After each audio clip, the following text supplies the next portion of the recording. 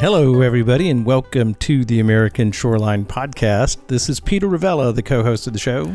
And this is Tyler Buckingham, the other co-host. Tyler, it's Black History Month in America. It is. February every year, and a chance for us to celebrate the contributions of African Americans to this great country of ours.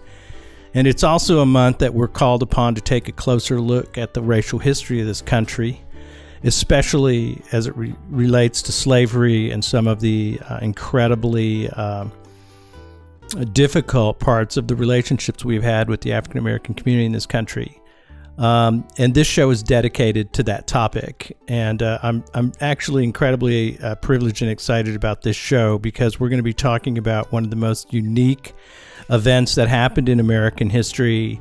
And it is the last slave ship to enter the United States, which occurred in 1860, called the Clotilda. And we're going to be talking about that today.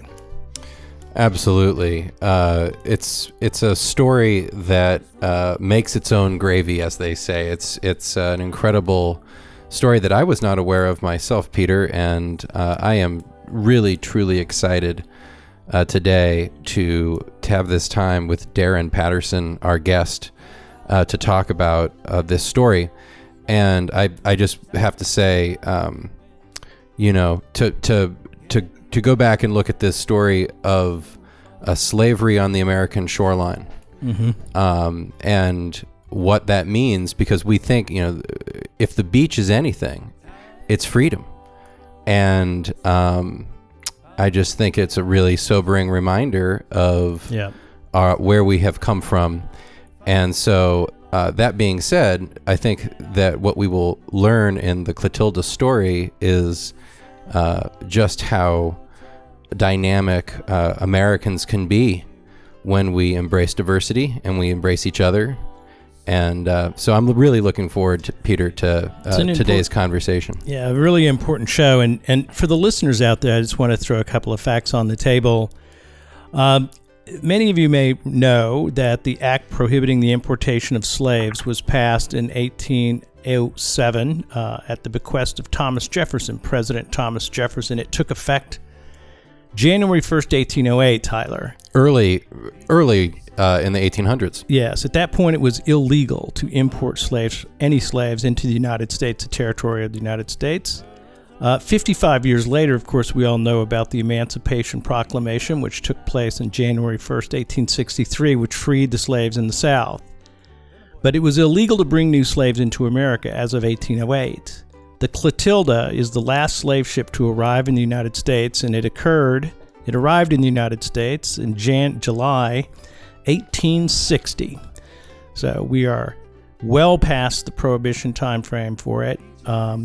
And the sad start part of this story is this ship was sent to Africa to collect slaves on a bet between a very wealthy shipbuilder in Mobile, Alabama named Timothy Mayer and a gentleman in New Orleans. And he bet Timothy Mayer built the Clotilda, an 86-foot-long schooner.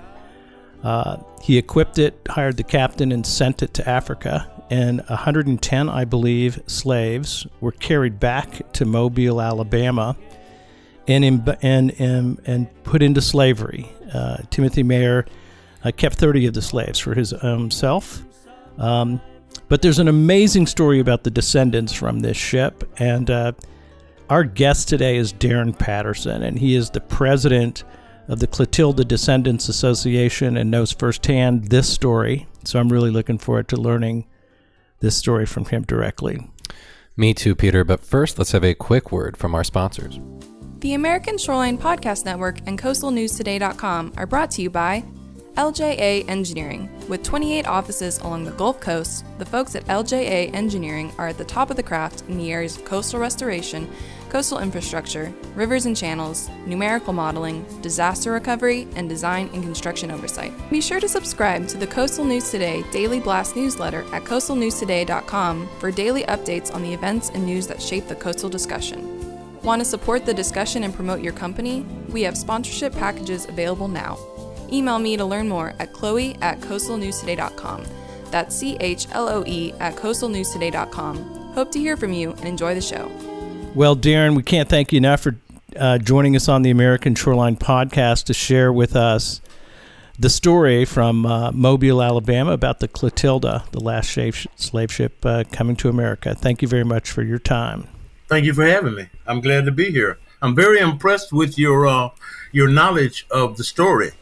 And, usually when I talk to people, they don't really, they expect me to tell them the story, but you guys really have done some good work on laying the foundation for the story itself. And I'm hoping that I can fill in some good blanks for you and for the listeners.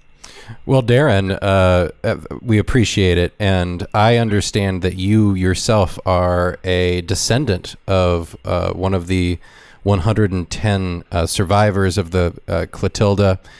Can you tell us a little bit about your family lineage here and how you can trace your history back to the Clotilda? Well, most of the people on the ship were teenagers. That's one thing a lot of people need to know. Wow. These were young people. My great-great-grandfather, Kupali was his African name. Once he got here, of course, the enslavers gave them the names of their enslavers, okay? And his last name was Allen, Kupali Allen. And he was a very remarkable man. They were all remarkable people. But let me start first with two things I want to make sure that I correct. And it's nothing against you guys because it's a semantics thing, okay? They were not slaves. They were enslaved people. Yes.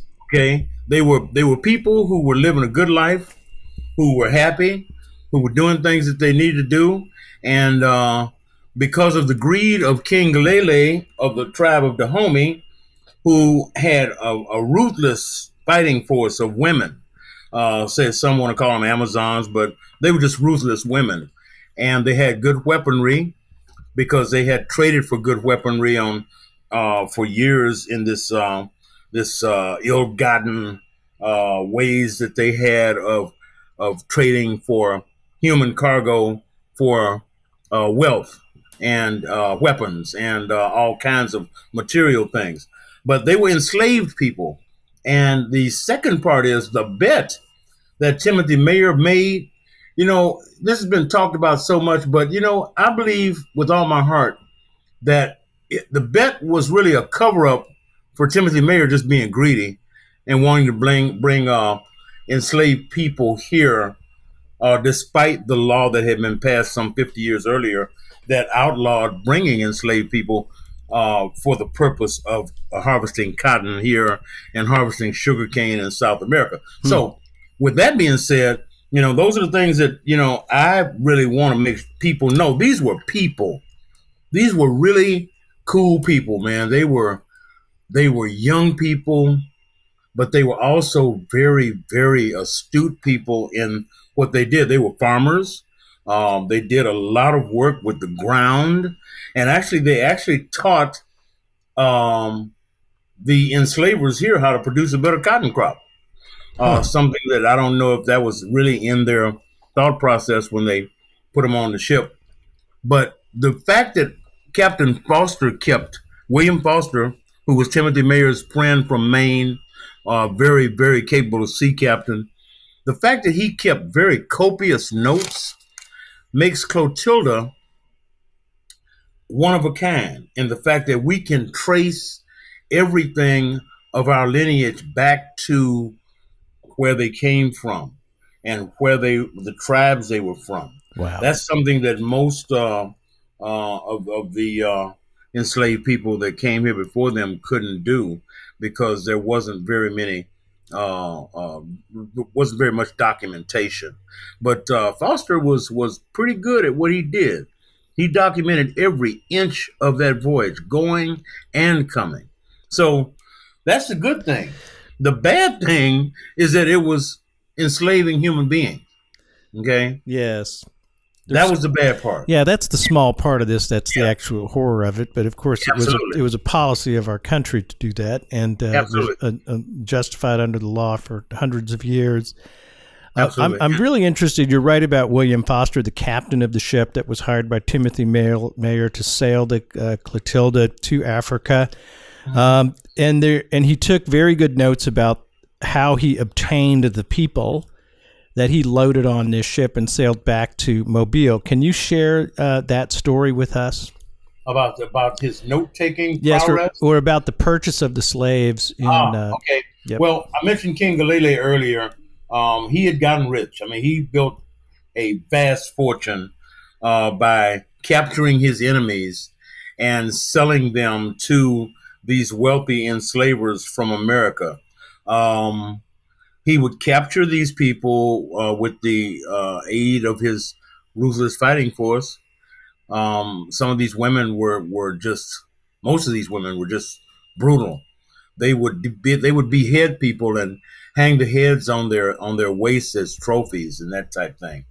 And on the night of the raid of where my people were, they were caught off guard. They had gates that were closed around their compound, to keep the enemy out, and they breached these gates and was able to get in. And the people they didn't take, they killed.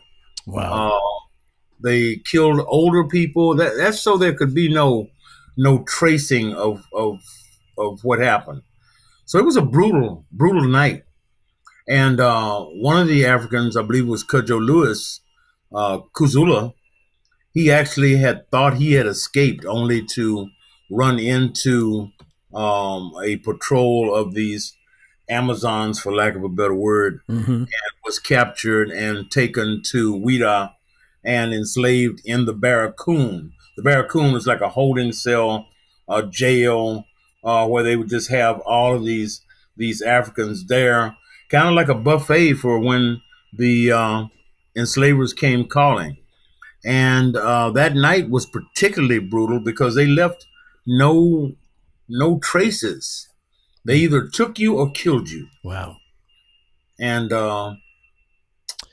it was awful. I mean, it was awful. Cudjoe talks about it in the book Barracoon, and talks about how brutal it was that night and how harrowing it was that night to be taken away from their families, never to see their families again. Think about it. Yeah. You're a teenager and you're taken away from your family, your friends, and you have to understand the nature of this voyage itself, the return voyage. They were in the cargo hold of that ship, butt naked, eating where they crapped, sleeping where they crapped, young girls with cycles, the filth and the squalor that they were forced to endure for 2 months. 2 months. Yep. 2 months on the trip back. They went through 2 hurricanes. So the ship was tossed about. I mean, and to still survive after they got here, be enslaved for 5 years, and then after that ask, can we have a ship to go home? And they said no. My money would have been on them. Wow. They would have found a way home. Incredible. Can we have some land? No. Oh, can we work for you then? And that's what they did. They worked for their enslavers to buy enough land to raise their families and create homes and create a community that now is still there called Africatown. Yeah. It's a beautiful story. Let's talk about, there's so much here, Darren. Thank you so much for walking us through that history. It sounds like that the 110 free people who were purchased from the jail essentially and loaded on board the ship came from the same village or the same community. Is that right? They were from different tribes. Okay. A good number of them were Yorubans. My history and ancestry is Yoruban.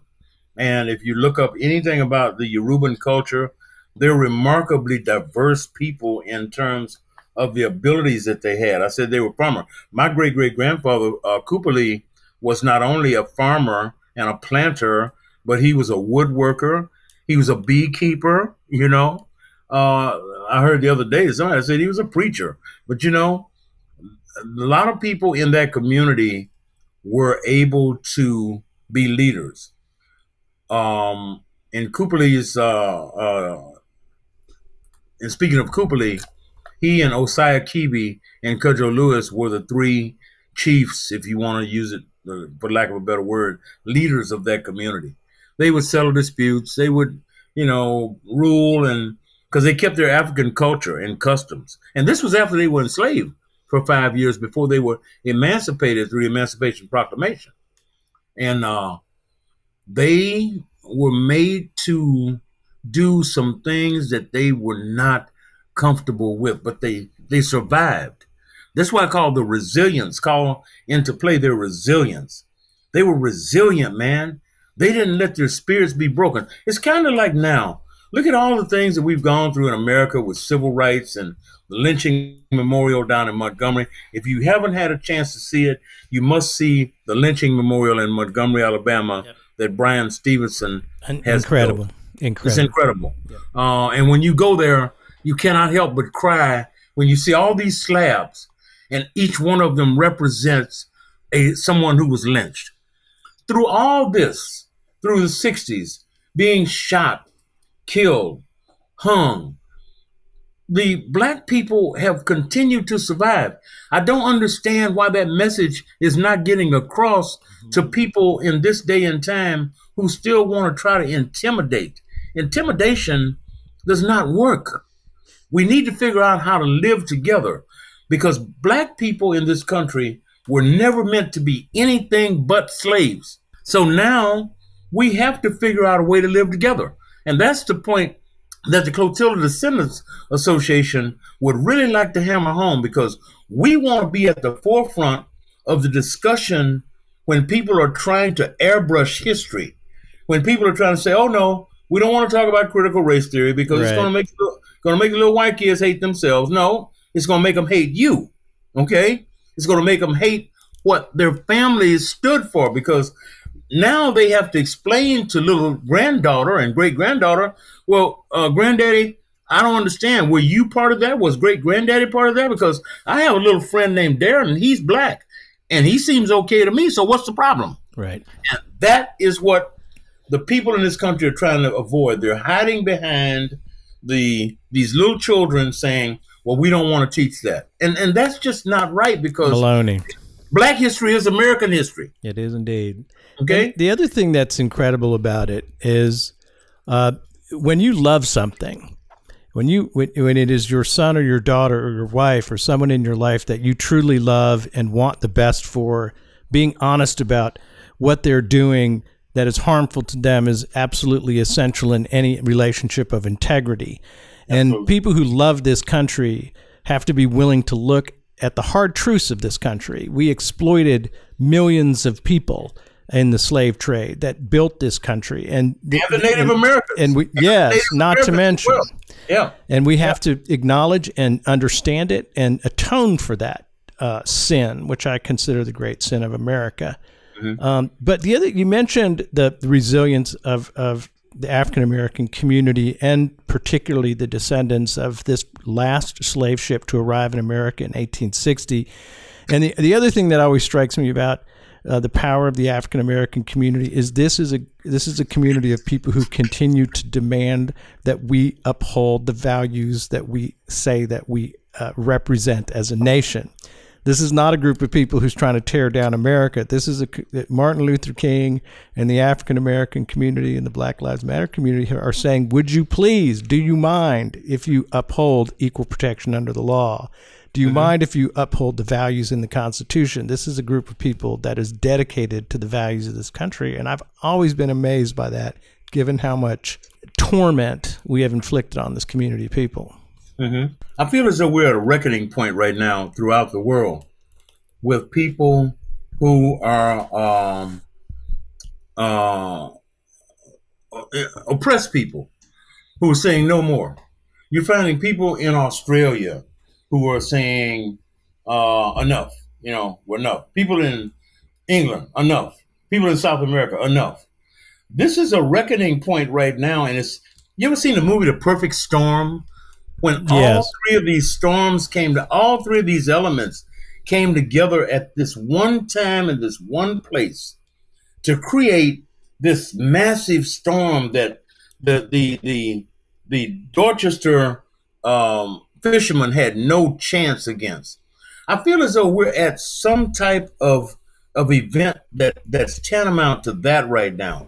You've got people holding on by their fingernails to hold on to the last vestiges of racism. This is 2022. This is not 1962. Why in the hell are we having bomb threats called into HBCUs, historically black colleges and universities, in 2022? That is ignorant. That is ignorant. Why are we doing stuff like that? Why are we trying to hold on to these values? I see it being at a point where we're either going to have to figure out how to live together or this country is going to be destroyed. And we love this country, and a lot of people love this country too much to see it destroyed by a few zealots who refuse to step into the light, step into the daylight. So well put. Absolutely. I echo that sentiment. Absolutely. But I would also say that I think that is the great test of, in looking at the history of this country, that seems to be the great test. It's like the minute you take the foot off the gas, you take your eye off the ball, whatever expression you want to use, the zealots emerge. Adamantly, this is why Black History Month is so important. And that's why we have to not only atone, to use your word, Peter, but also I'm going to use a different word, which is study. We have to study. We have to stick our noses in it and really examine deeply. And I'll tell you, Americans today do not know enough about the 1800s because that was a dynamic, extremely dynamic period of time that we could learn a lot from. Absolutely. I'm glad you said that. This is a teachable moment for the kids. If people want to take advantage of it, this is a moment where you can say, yes, Susie, little Susie, that was a time in our history that we're not proud of. And it's something you need to understand, because that people should not have been treated that way. And yes, we had folks in our families who back in that time were part of the movement to enslave people. I didn't agree with it, and I wouldn't have agreed with it now. But that was in our past. This is a teachable moment to teach the kids that, yes, that was wrong. Instead of trying to airbrush history, this is a teachable moment. I'm so afraid that we're going to blow this.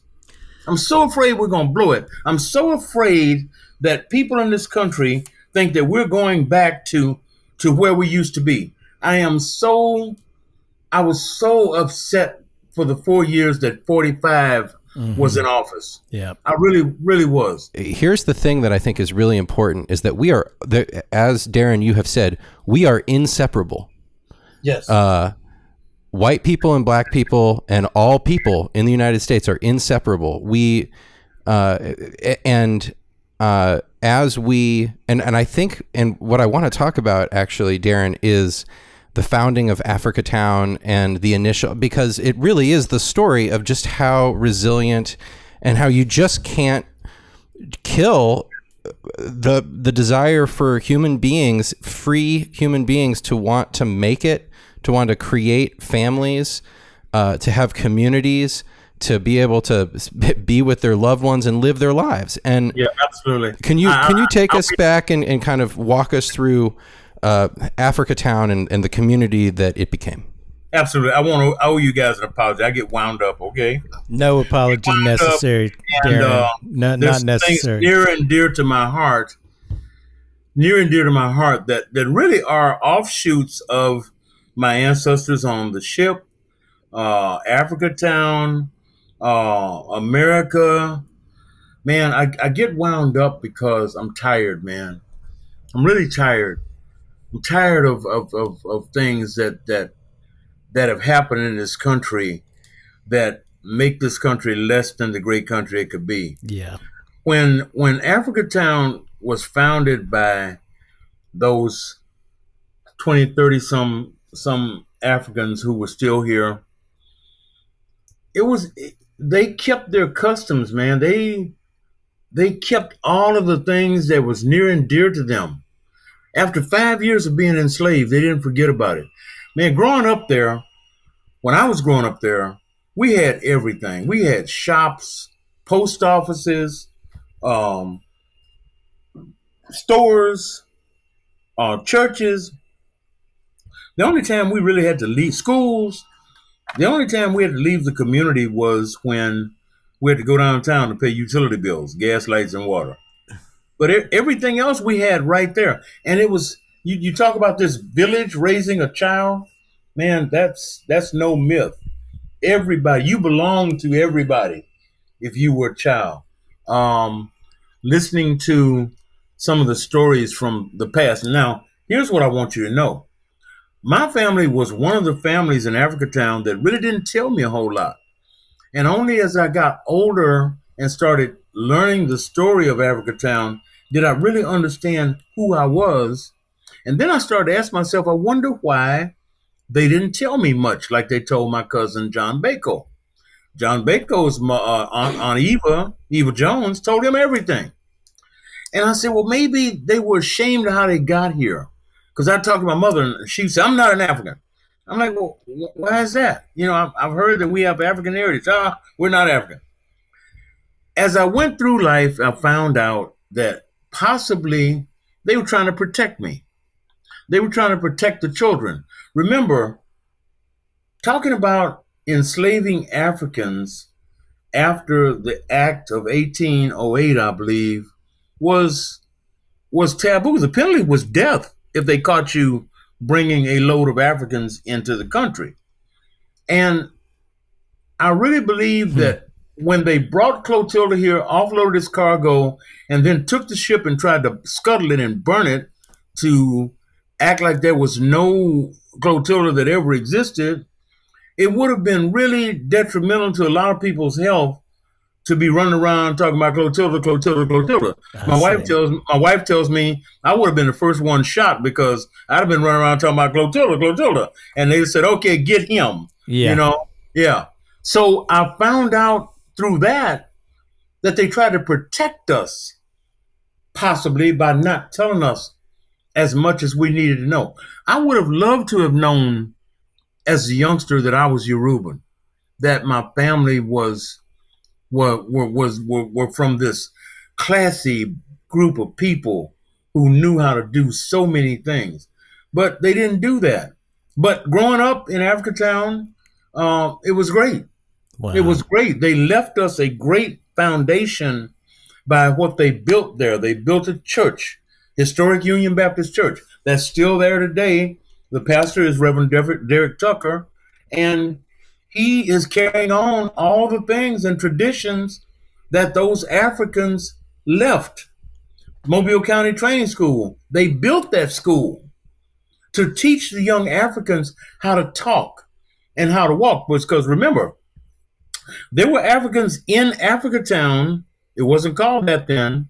There were Africans in the community who had been there for 50 plus years and born into slavery. Right. So when the Africans got off the ship, my people, and they had the dialect and they talk like this, they were made fun of. So their thing was, okay, we're going to build a school and teach our kids how to walk, how to talk, how to be viable citizens. And when I went to Mobile County Training School, you walked down the hall and you could feel it was something special. Man. I hear people talk about, some people say, well, it was normal to me. It wasn't normal to me. Something was up. I didn't know what it was, but something was up. And you would have people in the community like Henry Williams try to tell you things. And your people say, oh, don't listen to Henry Williams. He's crazy. Okay. Yeah. So it's somewhat of a, I'm sure that I understand that secretness, especially early on. Yeah. I think you're right. It was life-threatening to admit that that ship had arrived and could be traced to an owner. What's amazing about to this story about me, for me, is that this isn't ancient history. The people who were on board the ship, I think the last survivor in Africatown was in 1940. The Yes. people who were brought over and enslaved in America lived until the 1930s and the 1940s. And the Yes. language of Africantown and the culture of Africantown was in native languages and African Yoruba languages, still in existence in America in 1950. It's just that present. It is, as you say, this community that you grew up in was the community founded by the last group of enslaved people brought to America. And Absolutely. that is an incredible story, Darren. And it reminds us that we're not talking about ancient history here. We're talking about modern American history here. Yes, yes, that's the thing that is important, because, like I said before, Black history is American history. And I don't understand how you talk about certain parts of history and not other parts of history. That is really arrogant to think you can alter history. You know, how can you alter history? Yeah, no. If it was that easy, if taking down Confederate memorials and monuments got rid of the pain and the tragedy of slavery in America, we'd all be for it. It's we can't erase history. This is built and woven into the fabric of our nation, and the understanding of this history, I think, is to the benefit of all of us. Yes, it's really important to just let it be out there and let it fall where it may. Kids are not stupid. As a matter of fact, these kids are very bright, man. They're very bright, and they want to know. Every time I'm speaking to people, some people bring their kids, and because they want them to know. I've been asked to come into some private schools here in Mobile that are predominantly white and talk to the kids about it. This story has really taken off. I'm just amazed at where it's headed now. And I'll tell you, Peter, Tyler, the genie is out of the bottle with this thing in this country, and it can't be put back in. Charleston, the city of Charleston, has embraced its slave history. The International African American Museum is going up and going to open this year. The person leading the effort for that is a man by the name of Joe Riley. Joe Riley was the mayor of Charleston for over 40 years. Okay? He is the person at the front of that effort to make sure that Charleston's slave history is something that people can come and read about and see. Because so goes Charleston, so goes the International African American Museum, so goes Charleston. They're not going to just come there and see that and leave. They're going to do other things in Charleston. Montgomery has embraced its slave history. I grew up in Alabama, and I grew up with Montgomery. And if you would have told me that years ago you couldn't step off the curb in Montgomery without getting hit by a tour bus, you must have been crazy. But now Montgomery is a tourist mecca. I was sitting in a restaurant in Montgomery, and guy says, "Hey, where you from?" I'm like, "I'm from Mobile. I'm up here doing some things with the state of Alabama." He says, "Well, I'm from Los Angeles, and this guy here, he's from San Diego, and we flew in to watch to go to EJI, the Equal Justice Initiative that Brian Stevenson has built." Birmingham, okay? My point is this. These cities realize that there is a need for people to understand history and to see it firsthand. And they have taken it upon themselves to get behind that. So people come to their town. In Montgomery, they told me that they sent the entire hotelier staffs back to school to learn how to be hospitable, okay? Because they didn't want people coming there for the Equal Justice Initiative and the lynching memorial and all these tourists that are coming in. You walk down the street in Montgomery, there's no telling who you might run into. Oprah Winfrey, Steve Harvey. And they sent these people back to school because they didn't want people coming to Montgomery and then go out to dinner that night and have a bad hotel experience. I mean, that's the attention to detail to me. Yeah. And we want the same thing here in Mobile. The city, let me tell you about the city of Mobile. The city Please of do. Mobile, I would love to hear about Mobile. okay. The city of Mobile has tacitly stepped forward, because remember, Timothy Mayer's family has not spoken to the descendants. They haven't spoken to anybody. They still own land in Africatown that we would love to have, that we would really love for them to step up and say, look, this was something that our ancestor did. We don't agree with it. So what can we do? But the last vestiges of trying to hold on to what Timothy Mayer did are still alive in that family. Wow. Now, I've heard so many things about that family hierarchy going to change soon. And when the hierarchy does change, they will speak to us. But that's only what I've heard, because I've sent messages and they won't talk to me. They won't talk to anybody. But there needs to be some way to talk to these people. And the city of Mobile really needs to step out of that old Mobile attitude and that old Mobile money and get behind what is happening here. So goes Africatown, so goes Mobile. Absolutely. And I think that, one of the fascinating things in researching this show, Darren, is, of course, the story of Africatown and how the Clotilda represents this kind of beginning point. But then the Clotilda circles back because, the vessel was destroyed. It was burned to destroy the evidence.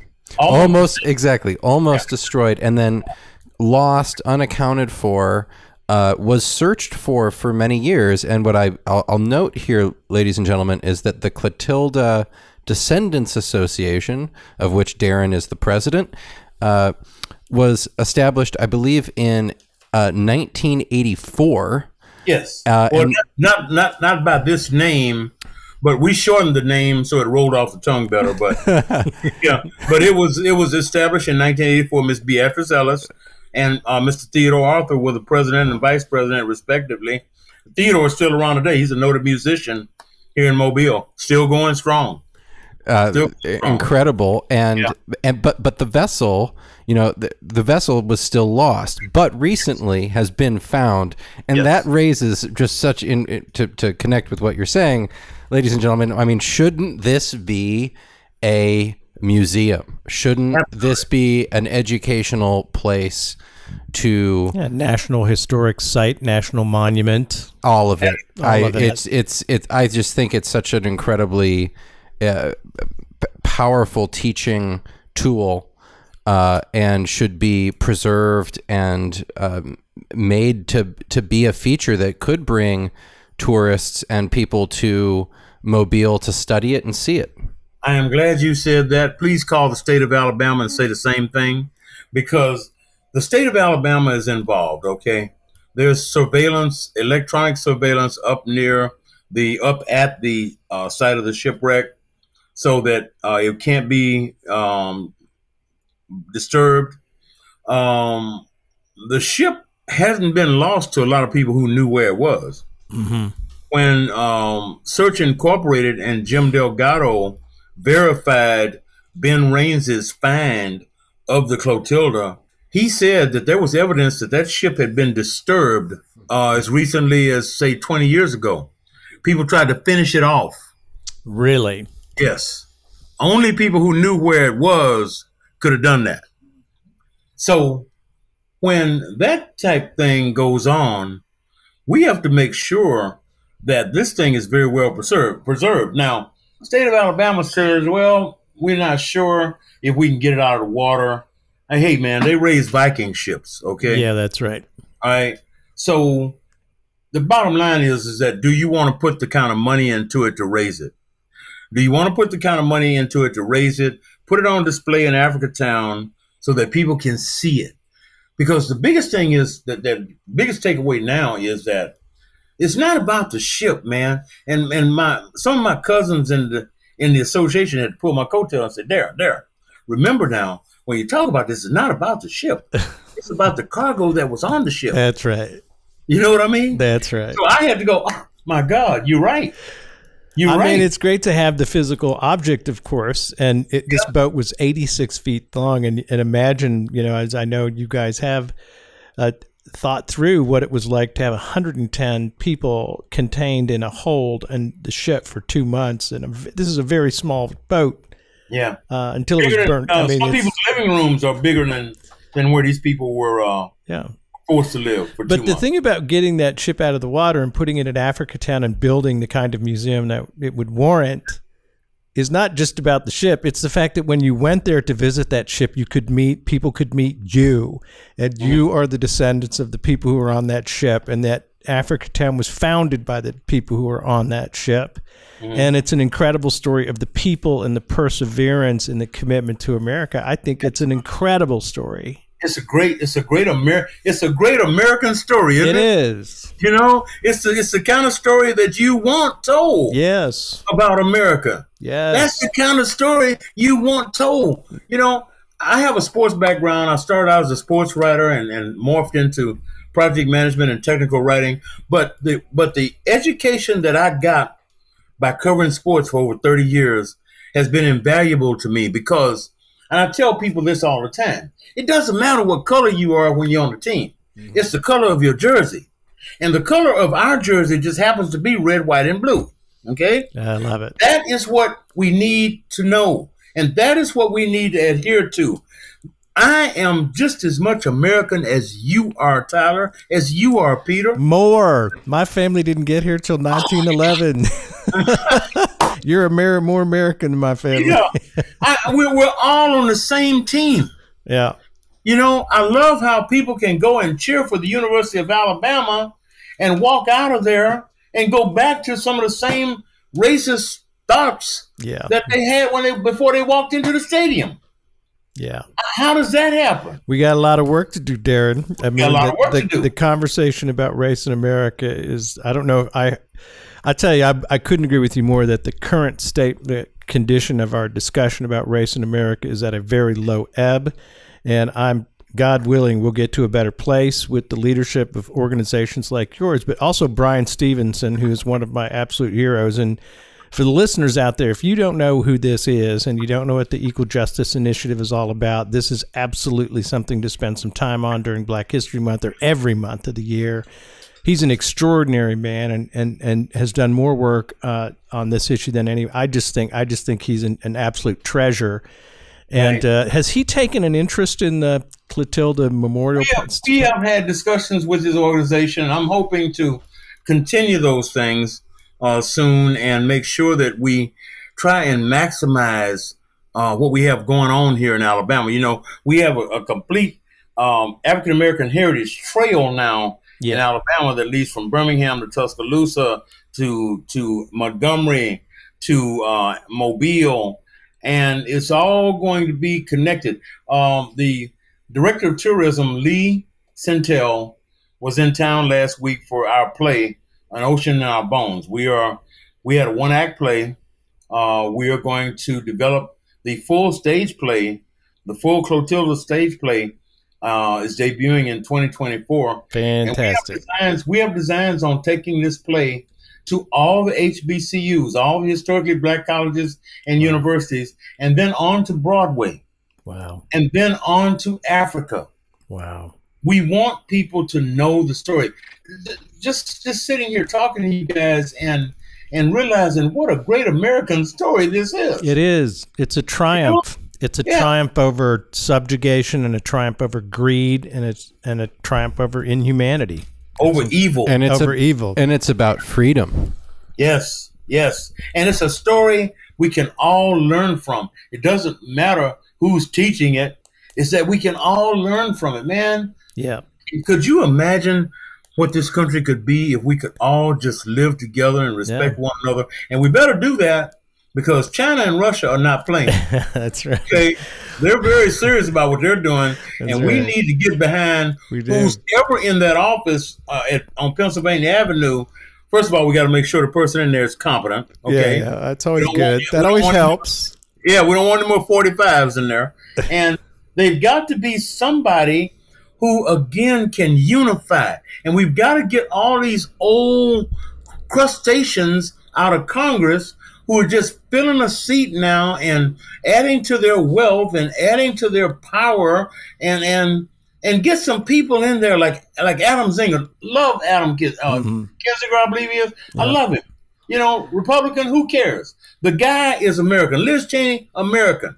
Okay? We need people in there who have this country's best interests at heart. There you go. We need to get some people in there who will fight for America. We have higher expectations, Darren. Absolutely. We need them to do better than some of the bullshit we've had to witness in the last. Absolutely. Well, absolutely. And fighting to cover up your personal indiscretions and oh my God, don't even get me started. Well, and what I'll just add in here as we wrap this conversation up is that it's on us in America. It's on all of us to vote and to demand more out of our elected leaders. And that's why investing in a Clotilda Memorial and really going at it. So that's the best possible investment. If it costs $100 million, which is probably more than it would cost, but if it costs that much